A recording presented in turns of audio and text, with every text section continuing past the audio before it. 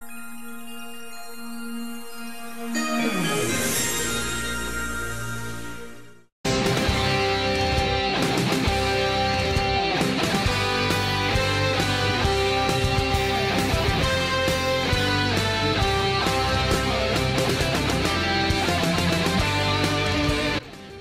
and welcome to Masters of Divinity. I am your moderator, JP, and I'm here as always with Father Chuck.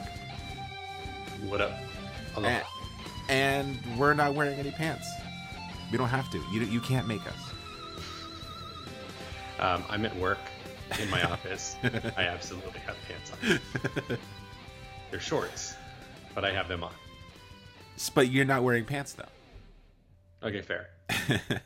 See, I'm wearing shorts, too. That's what I meant, Chuck. What do you think I meant?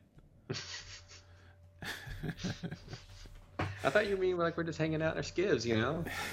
Like just guys being dudes is what we do. By the way, that's something I've never understood. I've never understood men who are just comfortable like hanging out in their underwear in their home. That's weird. They're weirdos. They're just I don't get it either. It's treated like a normal thing for men. Did that ever happen? Did you ever go to like a friend's house and like you found out their dad was one of those guys and it was just like it's just kind of weird? No, thank God, no. Okay, because it happened to me a couple of times. And I don't understand people that just chilling without an article of clothing on. Yeah. I don't know. It's weird. Weirdos is what they are. They are strange. I'm reading a book by David Sedaris, and he talks about his dad a lot, and his dad is one of those who, like, as soon as he comes in the door, pants are off. I don't get it. Put something on, man. But we're not here to talk about pants. No, God, no. As much as I wish. We're here to talk about a movie where nobody wears pants. Yeah, definitely. So we are in week 2 of this nameless 3-part series where we talk about Jesus save our cinema, save us from our cinemas. Saves cinema. I don't know. Or Jesus forgive our cinema. I feel like there's something there. Maybe, yeah. With the sin and the cinema, it's got to be something. I don't know. We didn't really workshop anything before we did. We just did it because we're professionals. And I hope you enjoyed our Passion of the Christ. Can I just say something, Chuck? I don't know if this is good podcasting, but so I have not. This is rare. Okay, what's happening right now is a very rare occurrence in our podcasting workflow. We are recording an episode right now, and I have not yet uploaded the previous episode. And I feel like I'm just treading water, Scandal. But I have a good excuse. Yesterday, I worked really hard all day, like wall to wall, just laborious work because it's harvest season right now. Mm-hmm. And then as soon as I got home, fired up the Mac and watched the Jesus film. Watched that for 2 hours and 8 minutes. Longest 2 hours of my life, by the way. Finished that, went to edit, and 30 minutes left in editing time, I fell asleep. At my desk with my headphones on. Like Neo from The Matrix. Yes. Neo was quietly nestled on his desk. I was one of these. Nice. So that's why you didn't get because I was messaging you and you were like pretty active and communicating with me and then just stopped. And so I figured that's exactly. He went to sleep. JP fell asleep. It's a very big difference. So when I was in Jerusalem, I roomed with this guy from my seminary who every night he's a super night owl, goes to bed probably like 3-4 in the morning every day. And he would be at his computer like uploading and editing photos from the day, but he would always fall asleep at his desk and snored like there was a Harley Davidson in the room. Oh gosh. So I would just be laying there and he'd be like at his desk, and then suddenly you would just hear like somebody revving up a chainsaw. Just it really is the worst feeling in the world because like I had 30 minutes left of editing. I was so close to finishing and I fell asleep. And when I was like, what? I was like, oh no, it went on without me. So that's a little behind the scenes blooper fun stuff. Inside baseball. Yeah. Well, hey, so you talked about the movie that we're going to talk about today already, and you referred to it as the Jesus film. The longest 2 hours and 8 minutes of your life. And I realized something, JP. This movie is a miracle. Is it? It is a miracle. Okay. Akin to Jesus's miracle of the multiplication with the fish and the loaves, where he takes 2 little fish and 5 loaves and has managed to expand them to feed like thousands of people. Yeah. Somehow, this movie manages to take 2 hours and 8 minutes, and for me, stretch it out over 3 days.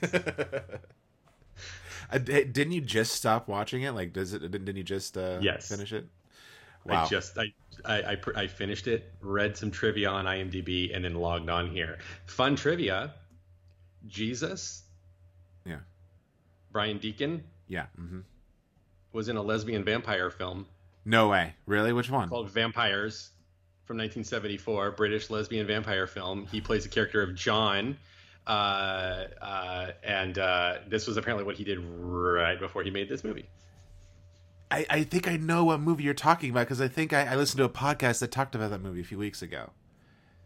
Interesting. Yeah, I think it was covered in one of those like so bad it's good type articles on Birth Movies Death a couple years back. Yeah, Vampires. You said 1974. Yeah, it's with PYRES at the end. Oh yes, they did talk about this movie, and hey, it's on Tubi. 2 bisexual vampires charm unwary victims into joining them at their castle for a midnight snack and more. Ooh, and more. Wait a second. Oh yeah, totally. Yeah, I heard about this movie. This is actually on my watch list on Letterboxd. I'm just sort of, this might be the first movie. Oh no, I take it back. I'll say the first movie where Jesus has also been in some pretty exploitative type movies. But then Willem Dafoe was in Antichrist. So yeah, and like most of Willem Dafoe's career is like grindhouse cinema type stuff. Totally. But done with an A-list pastiche. I don't know. Willem Dafoe, he's such a great actor. I can't wait to talk about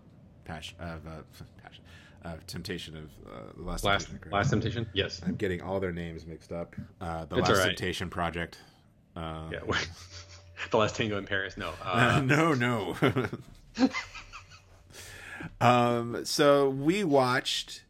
I mean, I guess it's just called Jesus, but it was made by the Jesus Film Project. No. The Jesus Film Project is the later organization that uses this movie as an evangelism tool. Oh, I see. So this was actually kickstarted by something called the Genesis Project, where they had this very lofty goal of trying to film the entire Bible. That's actually kind of a interesting experiment. You will conceive and give birth to a son, and you will call his name Jesus. The Spirit of the Lord is upon me, because he has chosen me to bring good news to the poor. He has sent me to proclaim release to the captives and recovery of sight to the blind. I can see. To set at liberty those who are oppressed, and announce that the time has come when the Lord will save his people. Jesus! Your daughter has died. Don't bother the teacher any longer. Don't be afraid. Only believe and she will be well. Arise.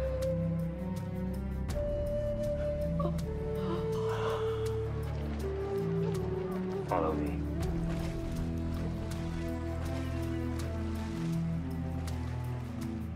Who do you say I am? You are God's Messiah. I understand that many have already hailed him as king. Is it with a kiss that you betray the Son of Man? Arrest him. Are you the king of the Jews? This man? A king?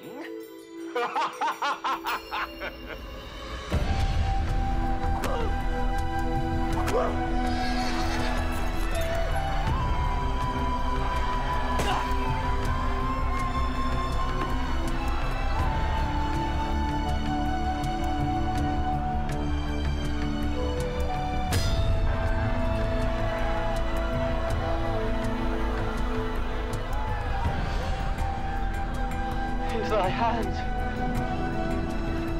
I commit. spirit.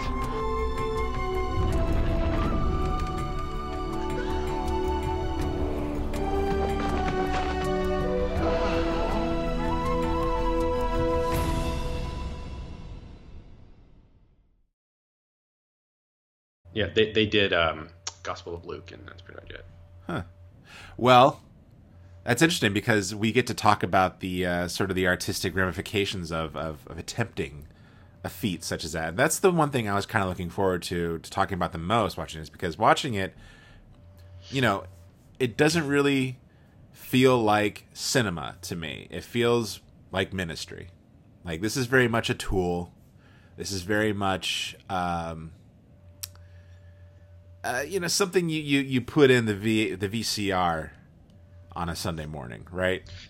Yeah, well, let's take a moment to talk about the fact that this part of why we picked this movie is because it is the most translated film in history. It is by some estimates the most viewed film in human history. So it is likely the Jesus movie most people have seen at this point. It is. And you know what's interesting is while I was watching it, I didn't do much research. Unfortunately, I should have done it, but I did. That's good. I did.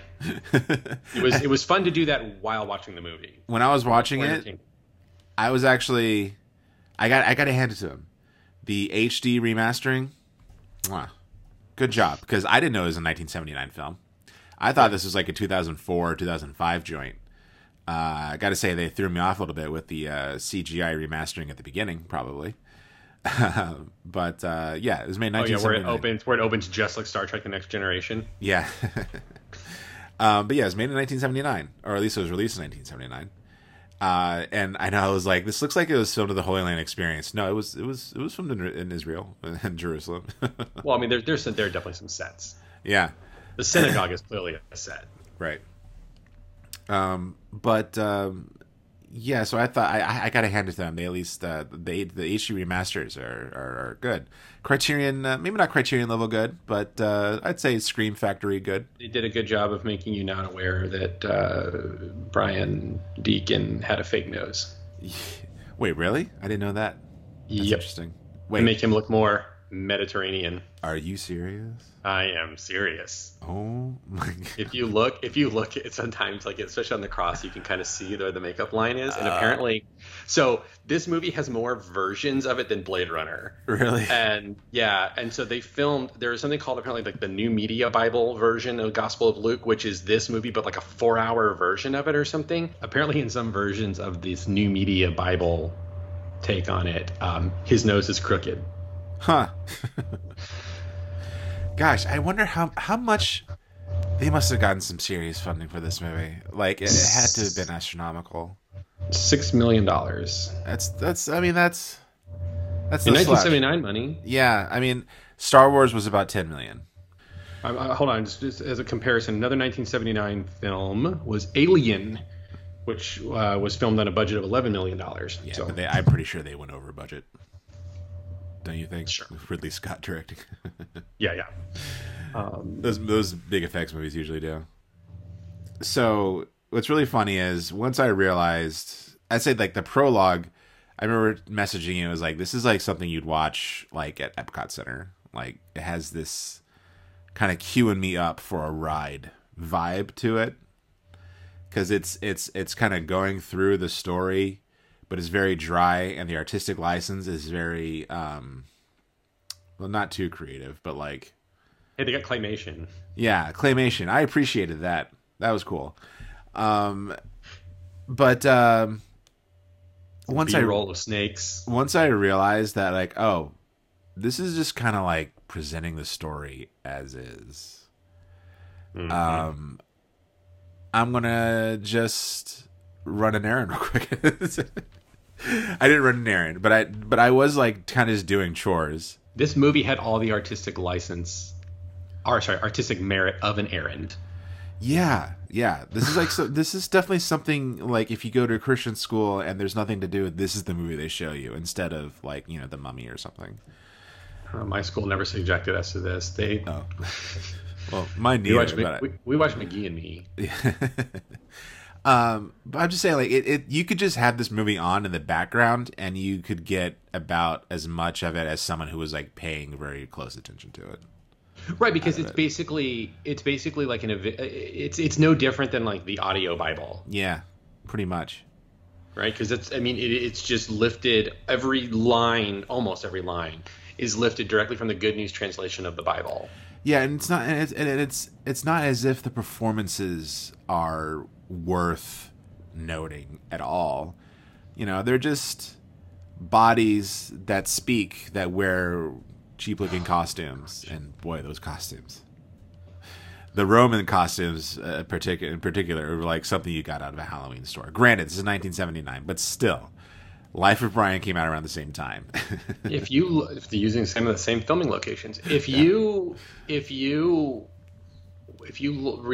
the Wikipedia about this movie, there's all this talk about how much John Hyman, the director, and like motivator, the guy behind this movie, even though, well, I'll get into that later. But anyway, he like spent all this time like aiming for historical accuracy. Yeah. Which is such a, I mean, it really, and I guess I don't really know much about the history, I guess, about as much as the average person when it comes to the Bible. But like, really, you really sacrifice drama. There's no drama here. You know, like, there's nothing really to latch onto. And I think, like, if you're going to look at this from a critical eye, the only really kind of conversation you could have is like, well, should adaptations be 100% faithful? and what does that mean? Does that mean just like word for word, everything you saw here, we're now going to put it up on a screen? And I feel like you're not taking advantage of what cinema allows when you do that. Yeah, and this is where I think it's an interesting conversation, because on again, Wikipedia, John Hyman, the guy behind this movie, made the statement that their goal was not to make a movie, like in the traditional sense. They said their goal was to make a Bible translation for the screen. Right. But as I mentioned to you yesterday in one of my like keep me sane messages, is that cinema has a language. Yes. And so if you're going to do the work of translation, then you need to translate it to that language. Right. And there's just so many parts in the movie where I'm watching it and I'm like, I mean, here's the benefit I think for the movie is I think it made me a better film viewer. Okay. Through what we call apophatic means, right? You look at it from like what not to do. Yeah. But yeah, like you said, there's no drama because everything happens because the letters on the page says it has to happen. Yeah. And it doesn't bother to give us the why of anything. It's just, here it is, it's on the screen. Yeah, and even that, like I was saying to you while I was watching it, I don't even see how that could be really helpful. Because if I'm watching this for the very first time, I'm some dude in Peru. I raise llamas. Not familiar with the Bible. And you bring this to my village, because this is what they did, by the way. Peru is apparently a big location for this project. Mm-hmm. And they show you the movie. I would just be like, who is this guy? I have no idea what he's saying. Like, if presenting Jesus as just like a guy walking around talking cryptically, I would just have like a million questions. Right. Well, and I think the idea, right, is I think their evangelism project is to spark those kinds of questions. Yeah. But I think you can do that without the movie. Right. Yeah. Like, it's kind of an unnecessary piece, other than I guess you're going to tell people like, oh, we're going to watch a movie. And then you're like, oh, cool. What's that? I have your attention now. Yeah. Yeah. Well, you lose it in 2 hours, but. Yeah. I mean, maybe the Peruvian version is like way better. The Peruvian voice actors are so much better. Maybe they're way more dynamic. I don't know. Yeah. But I mean, ostensibly, right? This is also a movie that's shown to people that have never seen a movie before. Yeah, Which that's true. It's pretty clear that that's sort of the mindset, because I love that they have this disclaimer at the beginning, like, this is not Jesus, but an actor portraying Jesus. Oh, I missed that. Really? Yeah, there's a bit. Did you watch it off the website? Yeah. Okay.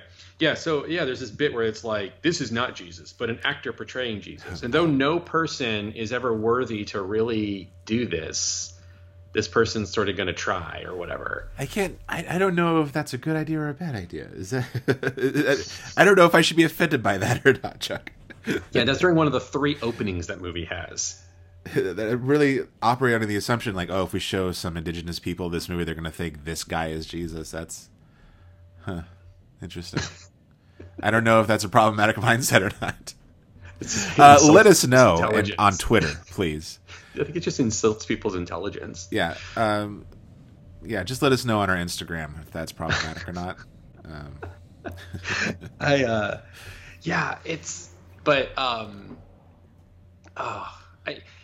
don't know where to begin. Yeah, I want to know your thoughts, because I mean the one question that I had like burning as I'm watching is like, if I could ask Chuck any question right now, it would just be this: how do you feel about this movie being used to reach people? This is a difficult question for me to ask, because I'm watching the movie as somebody who, thanks to you, knows a thing or two about cinema. Yeah.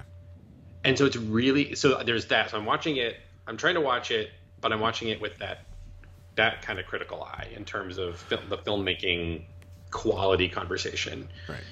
I'm also, a biblical scholar of sorts, being a priest, right? So theologian, enough theology and biblical scholarship in my background that like I'm watching it for that perspective too, right? So it was really hard for me to just sort of sit down and watch it as like trying to imagine myself as like, the Peruvian llama farmer, yeah, that has never seen anything like this before. I will tell you, I skipped through parts of the movie because I just couldn't do it anymore. Right. But in terms of an evangelism tool, I mean, it's, I don't want to sound like I'm disparaging something that I'm sure that there have been thousands of people that have somehow, they've come to faith in Jesus Christ because of this movie, right? Or is because of things led up from this movie or whatever. Mm-hmm. So like, but I also don't know that makes something critic proof, right? Mm-hmm. 'Cause that's a typical thing in the church, right? You can't criticize so many people come to faith of it. Well, yeah, okay. Yeah.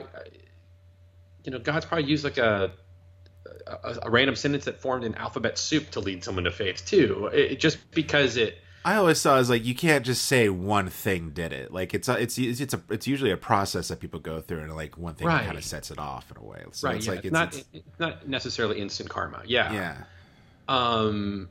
But that being said, we have better tools. Yeah. Maybe in 1979 this was great, but I get, okay, this is the other thing I've been thinking about it too, is and trying to address this, is that, okay, so you make this movie. Why do you make this movie? Well, there are other Jesus movies that existed, right? The Greatest Story Ever Told had already been made. It's 1979. Was The Last Temptation out yet, or is that an 80s movie? 80, I think. Okay. Yeah.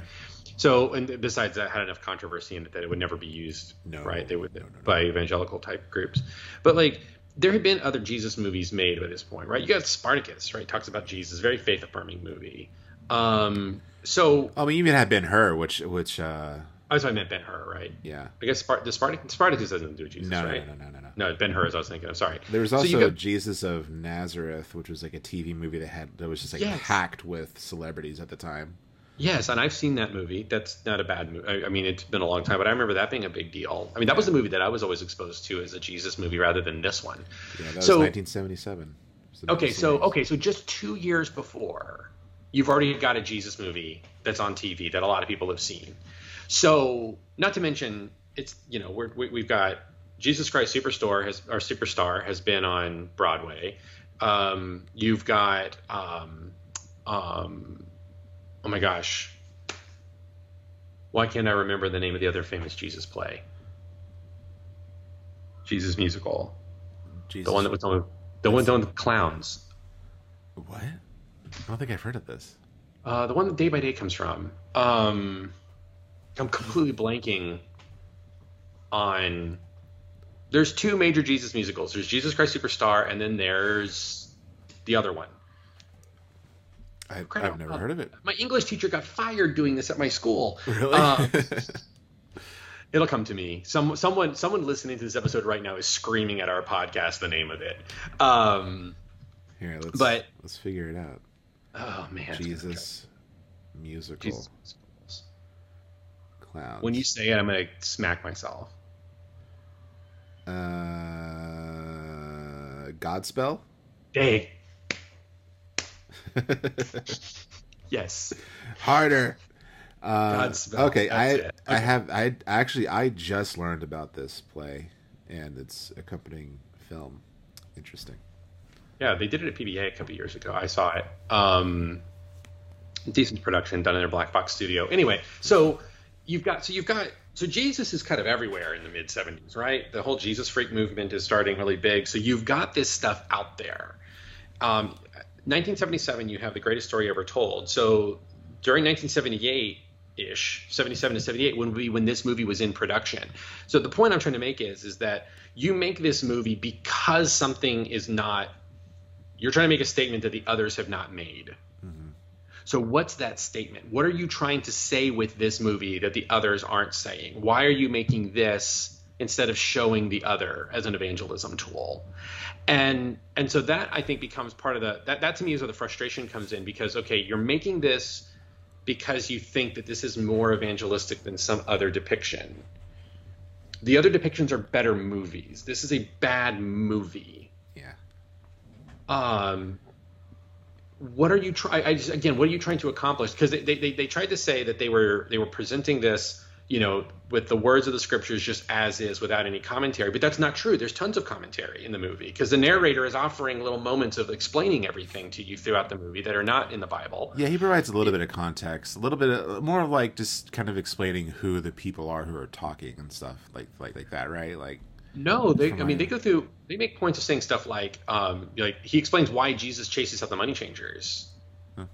He says because the temple had become the Bible doesn't tell us that. The Bible just tells us that Jesus chases out the money changers. Yeah. We don't know why. So the person feels the narrator tells us that. It goes through multiple times to explain the substitutionary atonement theory of salvation, which is a hotly contested notion within Christian circles. Which I could go on about that. So I think it's just sort of a fascinating thing of what are they trying to do with this? Well, that the others are not, right? Well, how does it end? With the sinner's prayer. Right. But why couldn't you show like The Greatest Story Ever Told and then have somebody then say to you like, here's how you become a Christian afterward? I just don't. I wouldn't put it past the filmmakers being like, hey, look, don't show those movies. That's all liberal Hollywood. I am a true Christian. Let me make your $6 million Jesus film, and I'll make sure that none of that Hollywood nonsense gets injected into it, right? Like, because to distance oneself from Hollywood, they can make their own things. Like, that's their whole thing, to be so insular, Right. Well, so this begs an interesting question. Was this one of the first products of the Christian subculture? I definitely think it's sort of riding that wave when it's made 1979. This is sort of when the religious right was starting to come into prominence, right? Mm-hmm. That was creating its own subculture to make things more insular. I think it was. Because another movie that we kind of love, which is A Thief in the Night. Right. Yeah. But it's not trying to create like an alternative to like Hollywood's vision, right? They were actually just trying to make a movie using these concepts from the Bible to create this kind of quasi horror film rooted in this scriptural story, with an evangelism angle to it. But it's a better movie. I think in the 90s, a better movie. That's crazy. It is. But it is a better movie. That movie is more cinema than this movie is. More cinematic. Yeah, because this is the thing is this is not cinema, because like you have a couple of moments that break through where there's some clearly some interesting directorial flourishes, like having Jesus sharing the parable of the sower by having him walk around the room throwing the seed in the different corners and using that. That's kind of an interesting take, right? Yeah, and that'll stick with people too. Yeah. I really liked, I think my favorite thing in the whole movie was when Jesus tells the story of the Good Samaritan, or the Good Neighbor, because the Good Samaritan is a problematic name for the parable, and because it's kind of racist. But anyway, is when Jesus, punctuates the parable by saying, like, which man was the neighbor? And it has the little girl next to him go, the Samaritan, which that's not in the Bible. So that was a choice that was made directorially to have the child answer the question, which I thought was a really brilliant move. And then that segues into Jesus talking about, like, the wisdom of children and all of that. Like, so there's some cool little things that are made there directorially that I think bring, like that, right? There's these little moments where it brings out the story in a way that offers a fresh little take. But those are so few and fleeting throughout this entire film. Right. It's so dry. And it shows that, the biblical text is not meant to be filmed like verbatim. Correct. Right. And that's the other piece, is that, the Gospels are not literature in the classic sense of literature. Their purpose is very particular. It's actually meant to provide stories to believers so you're already a believer. That's sort of the idea behind the Gospels, is that they're there for you already as a believer to know the story, because they were written by, like, the second or third generation of Christians after the time of Jesus, because the first generation of leaders are starting to die off. They're dying of old age. And so now there's this concern that the people who, like, the actual, like, people who knew the stories firsthand were losing them. And so they started capturing these stories and recording them for the sake of that third generation of Christians to be able to know the stories of Jesus after the apostles are gone. Right. And just in the way that it's arranged as well, the way it was, literature is not quoted, right? Like there's no like Lord of the Rings those aren't like verses, right? It's a narration. It's a narrative. It's not right. Yeah. If you know what I mean? Am I making any sense? No, I know what you mean. Yeah, I mean, it kind of gets back to the thing we mentioned a little bit last week around when I talked about Alan Moore and his comment on Watchmen, and how Watchmen is kind of never meant to be made into a movie because it's meant to explore the limits of its literary genre, and that's what the Gospels are. Right? The Gospels are tied to the sense that these are texts that are meant to be read by a group of believers to give them information about this guy they've heard about, Jesus. It's not meant to be, and it's meant to be sort of consumed in sort of like chunks, not all the way through, right? It's like, it's like, because most scholars agree that these all began as like collections of sayings and like vignettes of the life of Jesus, and then they sort of, Mark is probably the one who sort of massaged them into some kind of a narrative by creating some kind of connective tissue between the sayings and the vignettes. But the information, and then Matthew built on it. Luke also knew about it and built on it. For instance, like the Sermon on the Mount, or the sermon, which is in Matthew, Sermon on the Plain is in Luke, which this movie is a filming of the Gospel of Luke. Like the Sermon on the Mount, most scholars would say was not Jesus standing there presenting all this stuff all at once. It was meant to be kind of like a collection of the types of things he was preaching on in the region. Right, so it's presented as an elongated sermon in the gospel for the sake of ease in reading, right, as for the purpose of the Gospels. But like in the actual historical moment, it would probably be best filmed as like a montage. Right. Right. That's interesting. Not as just like Jesus in front of a crowd and just saying all this stuff at once, because it just doesn't follow the mindset and rhythms of like what a person would be talking about. I don't think. It's an interesting way of looking at it, and I think it would that would kind of like, I don't know, challenge someone's views of the scriptures in a way. At least what they're meant for. You know, it's not interesting. I don't know. I have like a million thoughts running through my head, and like how, how, you know, especially like evangelical or any Christian really like approaches art. Well, and I think too, right? This is another good example, getting back to this idea of the alternate, right? So Hollywood made these other Jesus productions. This is our opportunity to make ours. We're the Christians. We should get it right, right? Yeah. But then comes the question of who's your audience? Who are you making it for, right? And it winds up, this is a typical thing of all of this Christian media, is that it winds up being made, it's made under the umbrella of evangelism, but it's actually really made for other Christians. Because it's all made with this idea that other Christians are going to watch it and they're going to critique and judge you. Oh, you didn't include that. Oh, you didn't do that, right? Which is exactly what we're doing right now. That's true. Yeah.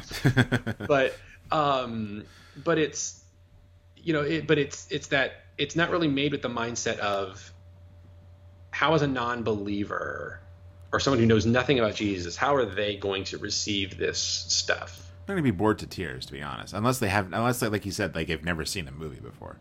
Right. You know, if you've grown up on if you've grown up on Hollywood films, you know, it's just going to be super dry. It is going to be like going to Sunday school. Mm-hmm. You know? Yeah, because it's just the way it flows. It's just so awkward, right? And like everything is treated as though it's like this momentous moment. Like, oh, here's the moment when Jesus gives this parable, right? Like in the moment in history, Jesus is just giving lessons out to people. It wasn't like, I'm going to have my dramatic pause before I talk about, you know, the fig tree giving forth its fruit. Yeah. You know?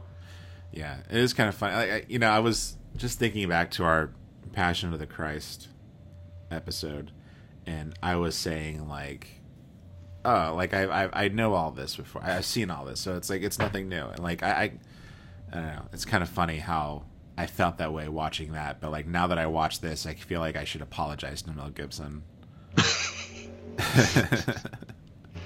Right, because he understands the language of cinema. Yeah, if Passion of the Christ is like too much cinema, this is like the complete opposite direction. No cinema.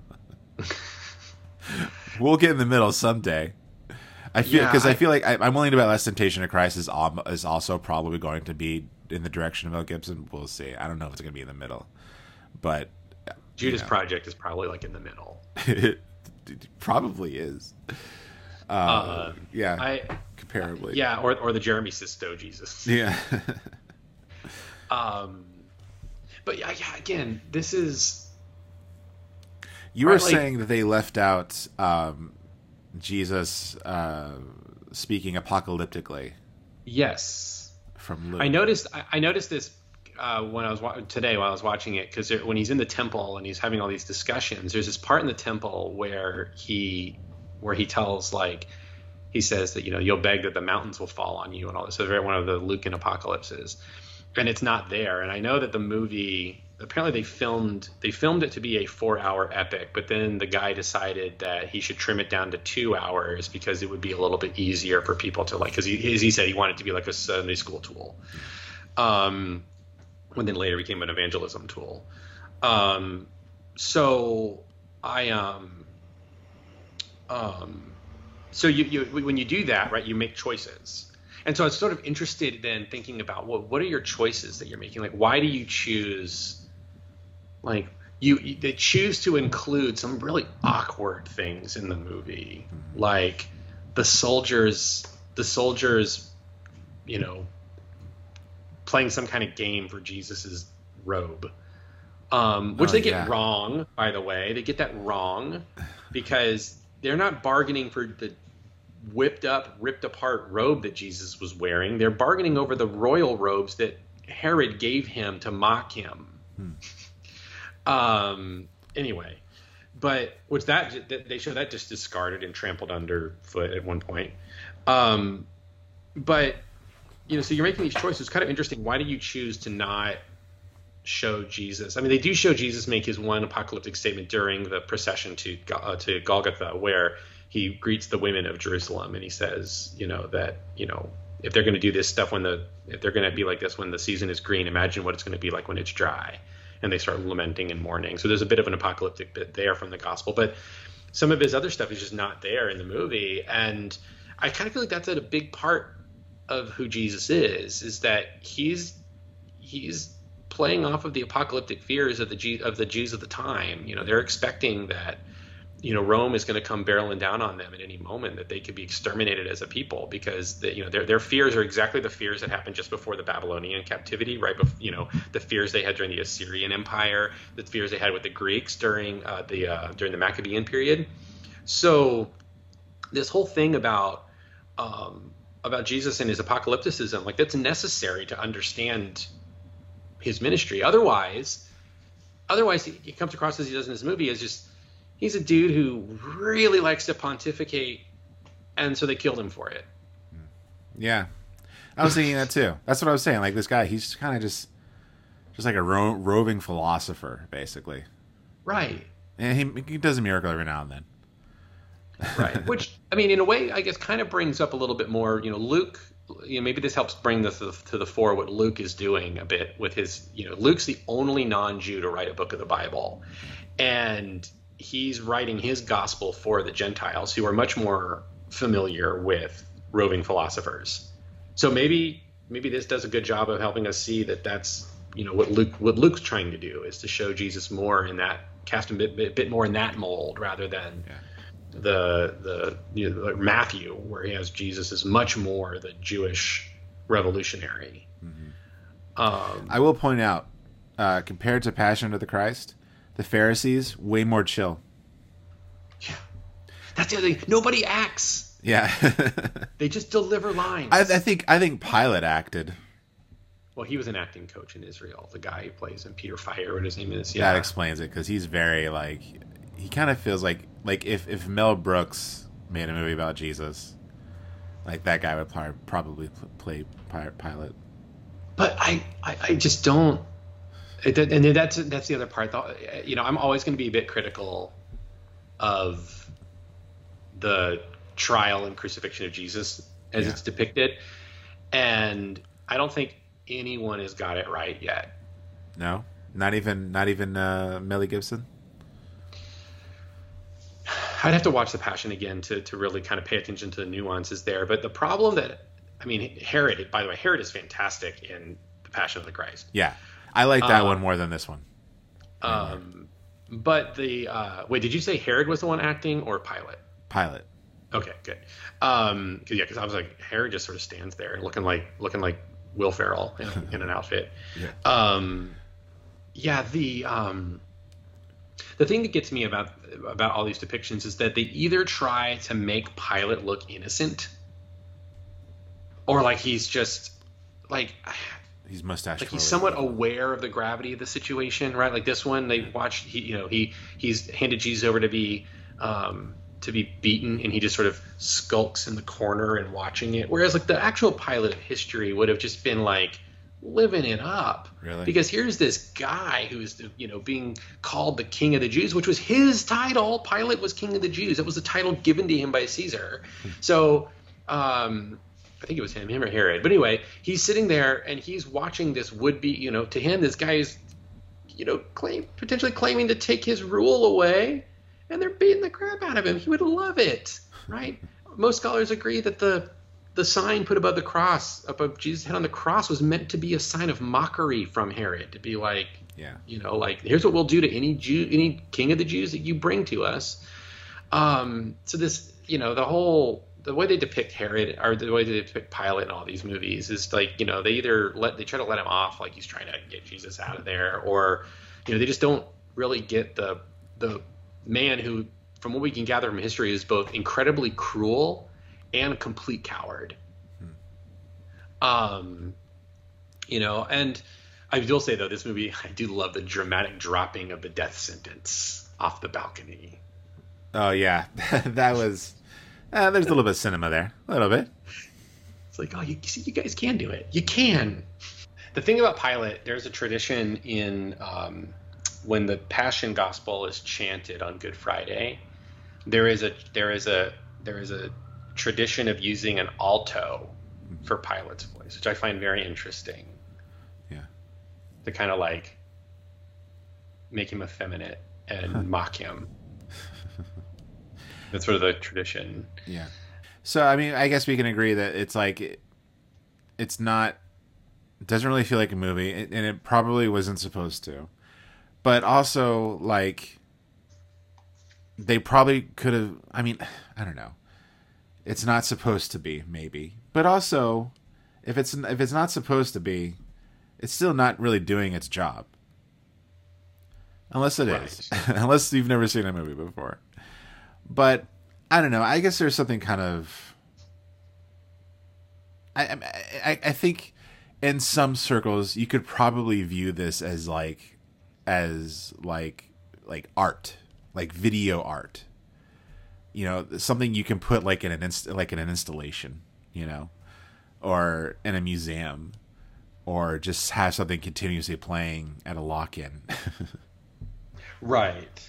So I mean, it has like it is a kind of artifact, I think, in that sense. It's not cathartic in that you can sit down and enjoy it. It's like something to kind of like observe a few minutes of, and then just move on to the next station. Right. Or I don't know. I just can't imagine someone just getting like invested in it, and it just, I don't know. It was a long 2 hours. I know it took you 3 days to watch it. It actually only took me yesterday and today, but it felt like 3 days. Yeah. Well, let me. One thing I just been thinking of in this is, and I meant to bring this up earlier, but is Robert Alter, who is a linguist and translator. He wrote. I can't really see the title of this because of the light, but anyway, he wrote this. He did a translation of the Hebrew Bible in English. It's really well celebrated, and but in the beginning of it, he has his intro to the Hebrew Bible, and it's entitled "The Bible in English and the Heresy of Explanation." And he writes, "The unacknowledged heresy underlying most modern English versions of the Bible is the use of translation as a vehicle for explaining the Bible instead of representing it in another language. And in the most egregious instances, this amounts to explaining away the Bible." That makes me feel like this could easily be applied to this movie. Interesting. You think it like how would it explain away the Bible? Because it doesn't allow the language of cinema to speak and allow you to kind of, you know, like when, I'm trying to remember, I think it's during the crucifixion, there's something that happens. I can't remember what it is. There's like a moment where there's a look from Jesus, and then the narrator chimes in to tell you like what he's thinking and feeling. Right. It's not just letting you, right. Like the reason that there's narration in the Gospels is because you can't see what's happening. It's helping you to imagine in your head what's happening. Right. So you don't need the narrator in a cinematic experience. You know, a good director allows you to, you know, directs his cast to act in such a way that the meaning is conveyed and we get to see, you know, what's happening. And that's the thing about this movie. I feel like there's never any instance where we're allowed to see anything because nobody acts properly in the movie, right? They just deliver dialogue and move around a staged area. There's never really, you know, I mean, probably the most acting that happens in the movie is when they get the Israeli heartthrob kid to be an epileptic, demon-possessed kid flopping around on the ground. And so I don't one know of the best why instances of unintentional comedy I've seen in a long time. that scene just sticks out to me so much. Like whenever I think about this, that's just the first thing that comes to mind. I feel, and you're right, because like that part, I think what's interesting about that scene is that like the way this. I don't know who's acting, if it's the actual actor or the voice actor, whoever delivers the line, "You faithless and perverse generation." I almost feel like he's about to say, "Can't you tell he's faking it?" Because that's the kind of like, I don't know, that's the kind of delivery it felt like. Right. The other thing I kept thinking about watching this movie is there's a famous interview with James Cameron where he finally addressed whether or not Jack get on the door with Rose. Have you seen this? Yeah, I have. where he says the reason that it can't happen is because when you open the script to page 300, whatever, it says Jack dies. Yeah. I was thinking about that because like that's a great Cameron answer. Yes. And the idea that you're filming the text, right? But it also but that quote makes me think of this movie because I feel like so much of what happened in this movie happened simply because someone said, well, the Bible here says this is how it goes. Yeah. Or here's what was said and done. And so you have to do that. Right. And like Cameron understands that, yes, the script says Jack has to drown and die or does to succumb to hypothermia and die at this moment. But he's going to let the cinema show you what that means. Also, whereas there wasn't room on the piece of wood. It would have sank if both of them were on it. Right. Yeah. But yeah, I know what you mean, and it's true. I think it maybe just kind of goes back to like, I feel like there's just a really common misunderstanding, and it's existed for years. That like I don't think people really understand what like what an adaptation is supposed to do. Right. And I've always gotten so mad at nerds who like point out, oh, well the comic book did this, but the movie did that. Bad movie, bad adaptation. Like I heard someone I saw a Reddit post, Chuck. Somebody had the gall to say that the 1931 James Whale adaptation of Frankenstein was a bad adaptation. Like, it's a good movie, but it's a bad adaptation. Like, no, dummy. That is not how adaptations work. It's actually a fantastic adaptation because it makes it better. Anyway. Yeah, well, and like, it's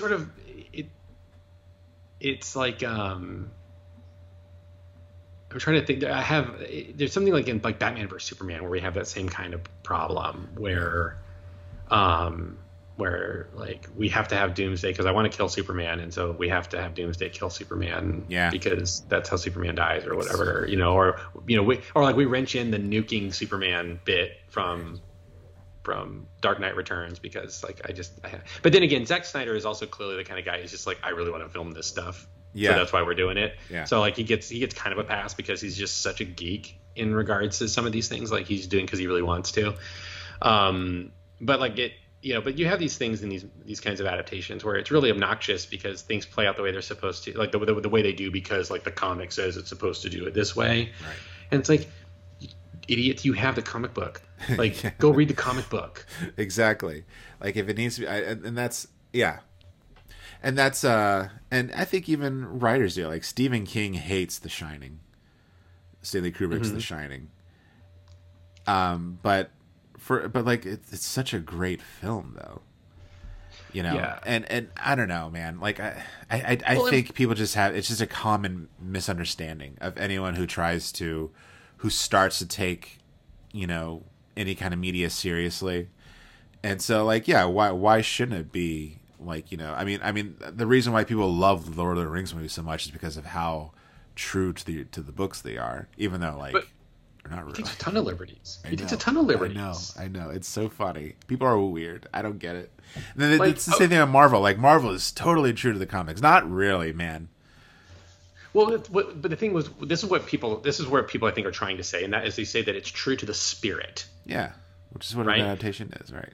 Yeah, because like we get, Lord of the Rings, right? We get Arwen. Arwen is the one who she plays like a big role throughout the movie, especially in Fellowship. She shows up in the appendix of the book, right? So it makes sense, right? That it makes sense to put her in the film, right? To give her, if you're trying to build toward the fact that they're gonna get married later, right? You want to know who she is rather than just like, I mean, it would be, because if you read the book, when she shows up, it's like, oh, there she is. Like she legitimately shows up for the first time in the book as she's approaching Aragorn to get married. Right. There's like nothing about her until you read the appendices after. Right. So Peter Jackson made a choice, right, to include her because it makes sense for a cinematic audience to watch. It would be jarring. It would take you out of the movie to just introduce a bride at the last 5-minute mark of a movie. Right. Another good thing in Lord of the Rings, just to me, that shows good adaptation work, is when they have that whole bit where Elrond explains to Arwen what's going to happen if she stays with the mortals, and how if she marries Aragorn, one day he's going to die and she's going to continue living and she's going to grow weary of the world and all that. That's a whole bit that happens actually in the appendices, but he films it as like a vision of the future, which I think is super effective for what he's trying to do in telling that story. Listeners, if you want a good instance of a great conversation about adaptation and how about two people who really dig each other's work and how someone adapted their work, you should check out the commentary on Fight Club with Chuck Palahniuk and David Fincher. Yeah, because I love knowing that Palahniuk is like, I really like the choices you made here with my story and how you did this, and it makes this more effective for that. It's good illustration of what a good adaptation can do. Yeah. And it's pretty common. And sometimes, what's really funny is when, I don't know if you know the story behind 50 Shades of Grey and those adaptations. Cause I know you're really familiar with the books. You've read all of them. I'm a huge, what I don't know what they're called. I don't know what their fans are called. Shadyacs? Shady. Tom Shadyac? I don't know, but like the what had happened was that apparently the first movie is actually like better than the first book, because the first book is fan fiction. It started off as fan fiction, right? And Twilight fan fiction. Yeah, Twilight fan fiction. And when you write fan fiction, you don't sit down and like write your book. You release chapters at a time, and however the audience reacts to it, you change things, and like you just do it chapter at a time according to like how audiences react. So naturally the book is awful, and has no coherence. It's a piece of crap. But the movie, however, because it was made by actual writers and directors and filmmakers and artists, they were able to make a coherent work of art. Not a very good one, probably. It depends on your taste. I don't know. I don't think it's very. I mean, I think it's like an effective, like kind of thriller, in a way, like a little kind of noir thriller, very, very, very like way down the line. Not like it's made by De Palma or anything, but the original author, the movie did successful. People liked it. Even critics thought it was like not bad. But the author of the books hated that movie because of how many liberties they took. And the studio even allowed her to like come in and do consultancy on the other films. And she also made sure that that director and those writers never came back, and that she had to have like final say on everything. And those movies are atrocious. I haven't seen them, but from what I understand, they are atrocious. Speaking of De Palma, if I had Jeff Bezos money, you know what I would do? Yeah. I would like try to like tap like really A-list directors to make adaptations of garbage source material just to see, right? I mean, it's you would watch Quentin Tarantino's Divergent. You would. But you know what? Akira Kurosawa famously said, a bad director can make a good movie out of a good script, but even a great director would not be able to make a good movie out of a bad script. So, I don't know. I think Akira Kurosawa would probably disagree. But also, I would also like to see it. Like I've always thought, like, what if someone just gave Steven Spielberg like a camera, and like what would he just do? Like I just want to see, like I want to see you do something bare bones, and like whatever. Make a skating video. It's like here's a Sony Handycam with a fisheye lens. Yeah, exactly. I want to see what Steven Spielberg. Let's see what you. We're gonna park you in front of the local skate park. Let's see what you do. You just film his kids. Hey, wave at the camera. Think about it, though. That should be a TV show. Yeah, it'd be That fun. would be a great TV show. Yeah, I think A-list directors, like, we just hand them like a GoPro and make something. Yeah, I'd watch have the a hell day. out of it. You know I would. You have a day to make something. But I think the point we're trying to arrive at is that, like, take Anything is liberties. more interesting to talk about than this movie. Yeah. I don't know. Well, I mean, the point that I think we're getting to is that, like, it's okay to take liberties, especially if it's from the Bible. Like, if you're like, I think we should just, like, I don't know. I keep saying we need to do this. Like, no, we don't. Like, let them make their stupid mistakes. I don't watch their dumb movies. I'd probably be like, you know, like the Kevin Sorbo films, whatever. Like, whatever. But I don't know. Like, But I just as a Christian, and somebody who's, you know, into art, it always it does frustrate me when I see that, you know, like, Christianity was responsible for inspiring, like, all of the art of the Renaissance, right? I mean, some of the most beautiful paintings, some of those, you know, some of the most rich, deep literature in human history was inspired by the stories in the scriptures. right. And this is what we're producing cinematically these days. Yeah. Well, not these days, but 1979. But even then, like, modern day, these Cloud9, whatever, Christian film companies, like, this is what we're putting out. And it comes from just sort of like a tradition of pandering, you know, because I do think that most like church-going folk, I think they just want their beliefs reaffirmed, you know. Yeah, we talked about this a while back. Yeah, and I think that's why the movies turn out the way they do. And who could blame a filmmaker for going along with that? It's the biggest audience in the world. Give them what they want. You get rewarded with lots of De Niro. But at the same time, I agree with you. I think some great cinema could be made with just about everything that happens in the Bible.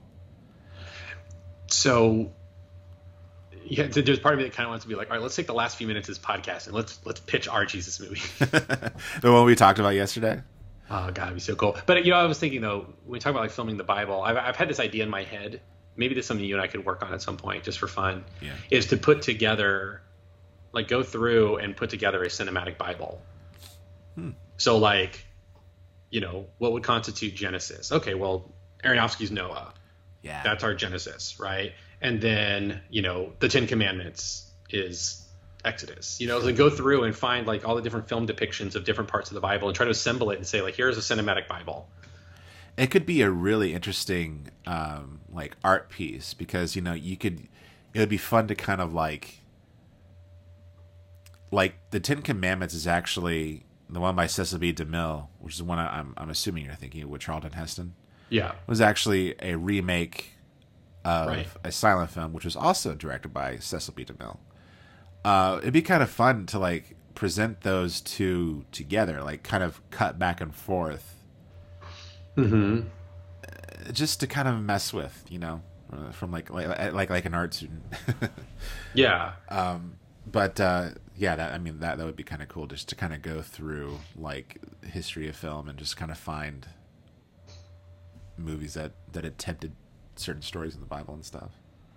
Yeah, and, like, you know, you get to your 4 Gospels, right? You got to pick 4 movies to be our 4 Gospels. So, like, what are our 4 cinematic Gospels, right? That would be a fun conversation. Huh. Yeah, that would be. That'd be actually a fun way to get film Twitter and, like, weird Christian Twitter together. Oh gosh.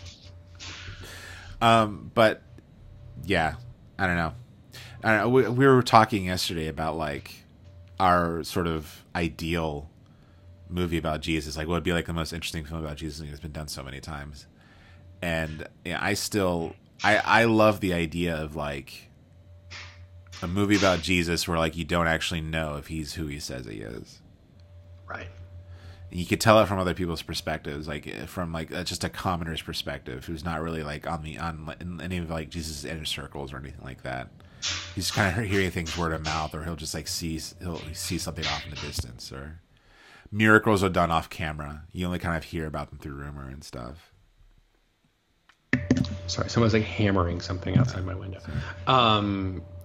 Yeah, I told you, like, it took me to like a really weird place in my head, right? Because I'm thinking about like the 2014 Godzilla movie. One of the things I love about that movie is how a lot of what Godzilla does at the end of that movie is left completely open to interpretation. Like the whole scene where Godzilla's at the bridge with the kids in the school bus, right? You can interpret it very easily that Godzilla's like protecting kids. Yeah. Right. But you could also just as easily see it as they just happen to be lucky. Right. He doesn't care. It's indifferent. He's completely indifferent to what's happening around him. Right. That idea of filming a big story, but from the perspective of somebody who's not privy to all the information. Yeah. Right. I'm all for it. And even though that didn't really occur to me at first, the thing that it sort of inspired my idea for that was that a couple years ago, I watched the Waco miniseries. Oh, yeah. About David Koresh. And I was really kind of blown away in how they presented that story. They presented it as if David Koresh didn't do anything wrong. Mm-hmm. Well, except for the weird cult stuff. That's about it. Like convincing his friends to divorce their wives so that he can marry them. That's in there. But like... It's really funny how much they take the side of the Branch Davidians, and there's no depiction of whether or not he abused anybody, especially kids, which is what the rumors were at the time. It was circulating around the news and stuff. But but what was also my favorite part, Chuck, and anyone who's followed Waco, they know the story of like how. First of all, like David Koresh and his little buddies, they made their money by going to bars and like playing like cover songs and stuff, right? There were times during the standoff where David Koresh would plug in his guitar and his band setup, and they just start jamming because the FBI were like playing like loud music, and so they'd plug in and play music back at them, and it was like a back and forth they had. The way they presented that in this movie, it was as if like it was like a victory, and the FBI were like flustered, like they're playing music. Like it was like this victorious moment where they're just like rocking out while the standoff is happening. I'm like, this is a really weird choice. This is not like this is really going against like everything I perceived that happened at Waco. Like. You're making these people like I kind of want to hang out with them. Is what I'm saying. Well, right, and that's sort of what makes them scary, right? It's the same thing about like Tyler Durden. Yeah, but Tyler Durden is people seem to forget that he's the villain in the story. Yeah, but that's why he's effective. And that's really kind of sparked something because like I think the filmmakers really were taking the side of the Branch Davidians, and that like the FBI. I mean, and I think we all kind of can. Kind of came to the conclusion what the FBI did was like really stupid and they shouldn't have done it. It was overkill. Yeah, totally. But like Michael Shannon plays the guy who was negotiating with them. It's weirdly empathetic, but like to an extreme. And this is kind of got me thinking about like, well, it's interesting because it's like, in a way, it is also kind of presenting as like, what if he's not totally crazy? Like. Well, I mean, what if these people believe he might have been onto something? And so, like, I was thinking, what if like a movie about Jesus were presented this way? Where it's not like Passion of the Christ, where the cinema is so overbearing that it's like, oh yes, this is the Son of God. Mel Gibson is communicating to us directly. This is the Son of God. But what if it was just very like that movie, The Apostle. Mm-hmm. With Robert De Niro. Not Robert De Niro. No, that's Robert right, Duvall. Duvall. Yeah, which is a very grounded film. They talk they talk heavily about spiritual things, but it's very grounded. You don't really see anything spiritual, but they talk a lot about it. So it's like, what if you just had this a film about Jesus, but it was just like a very down to earth film, very grounded film, and it's all just through dialogue and communication, and not so much, nothing, no spectacle, I should say. Right. Well, of course, which would then land us being accused of denying the miraculous and all that kind of stuff. Well, right. I guess the Catholic Church would not give us a very good rating, I suppose. Actually, I think probably at this point the Catholic Church is probably a little more open to this stuff. I'd be more about the evangelicals, but I think that I mean, like the idea of depicting a movie where like Jesus shows up during the final week in Jerusalem, and you're not really sure what he's going to do, because he's got this entry into the city the same day because as we know from history, he was doing it the same day that Pilate was entering the city. And so it's a rival procession. And so, this is Passover was when tensions were running high, right? Jews are sitting there listening to these stories about how God intervened in the past to liberate them from their oppressor. Yeah. So that was the point where people would start thinking like, maybe God's going to move me to be the servant to rid us from Roman rule. So tensions are high and people are scared. I mean, that's why I mentioned this last week. It's one of the reasons why the high priests, worked to hand Jesus over to the Romans, because they're doing it thinking that they're doing a good and right thing for their people, because they just know that any would-be Messiah that pops up is going to lead to tons of bloodshed and loss of freedoms.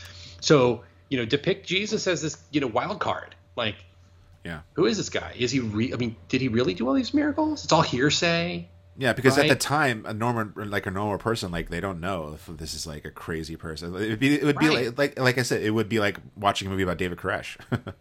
Right. It would or it'd be like, I mean, I've had instances where I've been in, the middle of Sunday services. I've had homeless people come in and just start causing a ruckus. Yeah. Right. So Jesus in the temple overturning things. People are just in the temple doing their normal daily routine. And suddenly this guy starts turning animals loose and throwing, he made a whip and he starts beating people. Yeah. Like, let's see what that looks like as a person who has no idea who this guy is. Right. He's, right. Is he unstable? Right. Like, I mean, I think it would be a very fascinating movie to do that, right? And it would allow you, the viewer, to sort of kind of meditate on these actions and sort of see it from a slightly different perspective than it's just like hammered in your head. Here's this important thing that's happening right now. Yeah. And this is the thing that, it's, I would be totally for it. I think it'd be cool. And, it kind of comes from my, sort of learning about why horror movies are effective, and then like which horror movies are, and the most effective ones are the ones where it's like you're not really sure if what's happening is like a weird paranormal thing, or if it's like my mind playing tricks on me, and also when there's like very little explanation, it creates tension, and I think that's I think what's missing from movies that are religious in nature is that tension. Of questioning and like why. It's like, no, you just have to accept it and kind of go with the story, which is fine. It works. But I think to really elevate it to something that you haven't really seen before is to kind of introduce tension. Well, right. And you want to talk about making, a Jesus story that's an evangelism tool. Well, that's how you do it. Mm-hmm. That's how you do it is you create this scenario where you're really sitting with it and pondering it and wondering it. Right.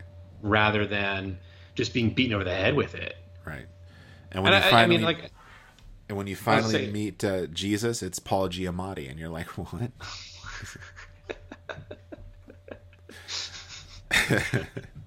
Great.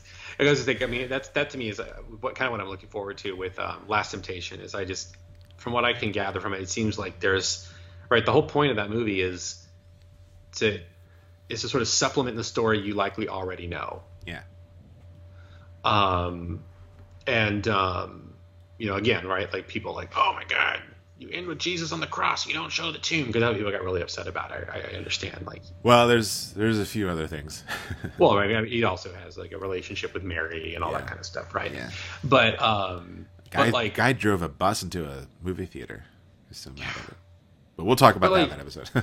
Yeah, but I can already see like Scorsese's approach to like the criticism is just sort of like, you have the story, right? Like it ends the way it does because you know how the story goes. Like you know the story. So I'm offering something that's meant to sort of bring more to the story you already know, or to get you to think about, right? So again, it accomplishes what we're talking about here in terms of what adaptation is all about. It's adapting a story, right? It would be a different thing if the movie is like, Jesus decides that he's not going to go to the cross, and then he's going to live his whole life as like a Highlander immortal assassin or something, right? I mean, that just seems... I'd watch it.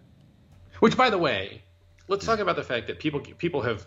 All right, so we're going to get into it, I know, with Last Temptation, right? But Last Temptation is a movie that obviously elicited some very strong reactions from people. I grew up with a kid who would whenever I was with him and his parents, he would forbid me from looking at billboards for Universal Studios because they had distributed the Last Temptation of Christ. That is so strange.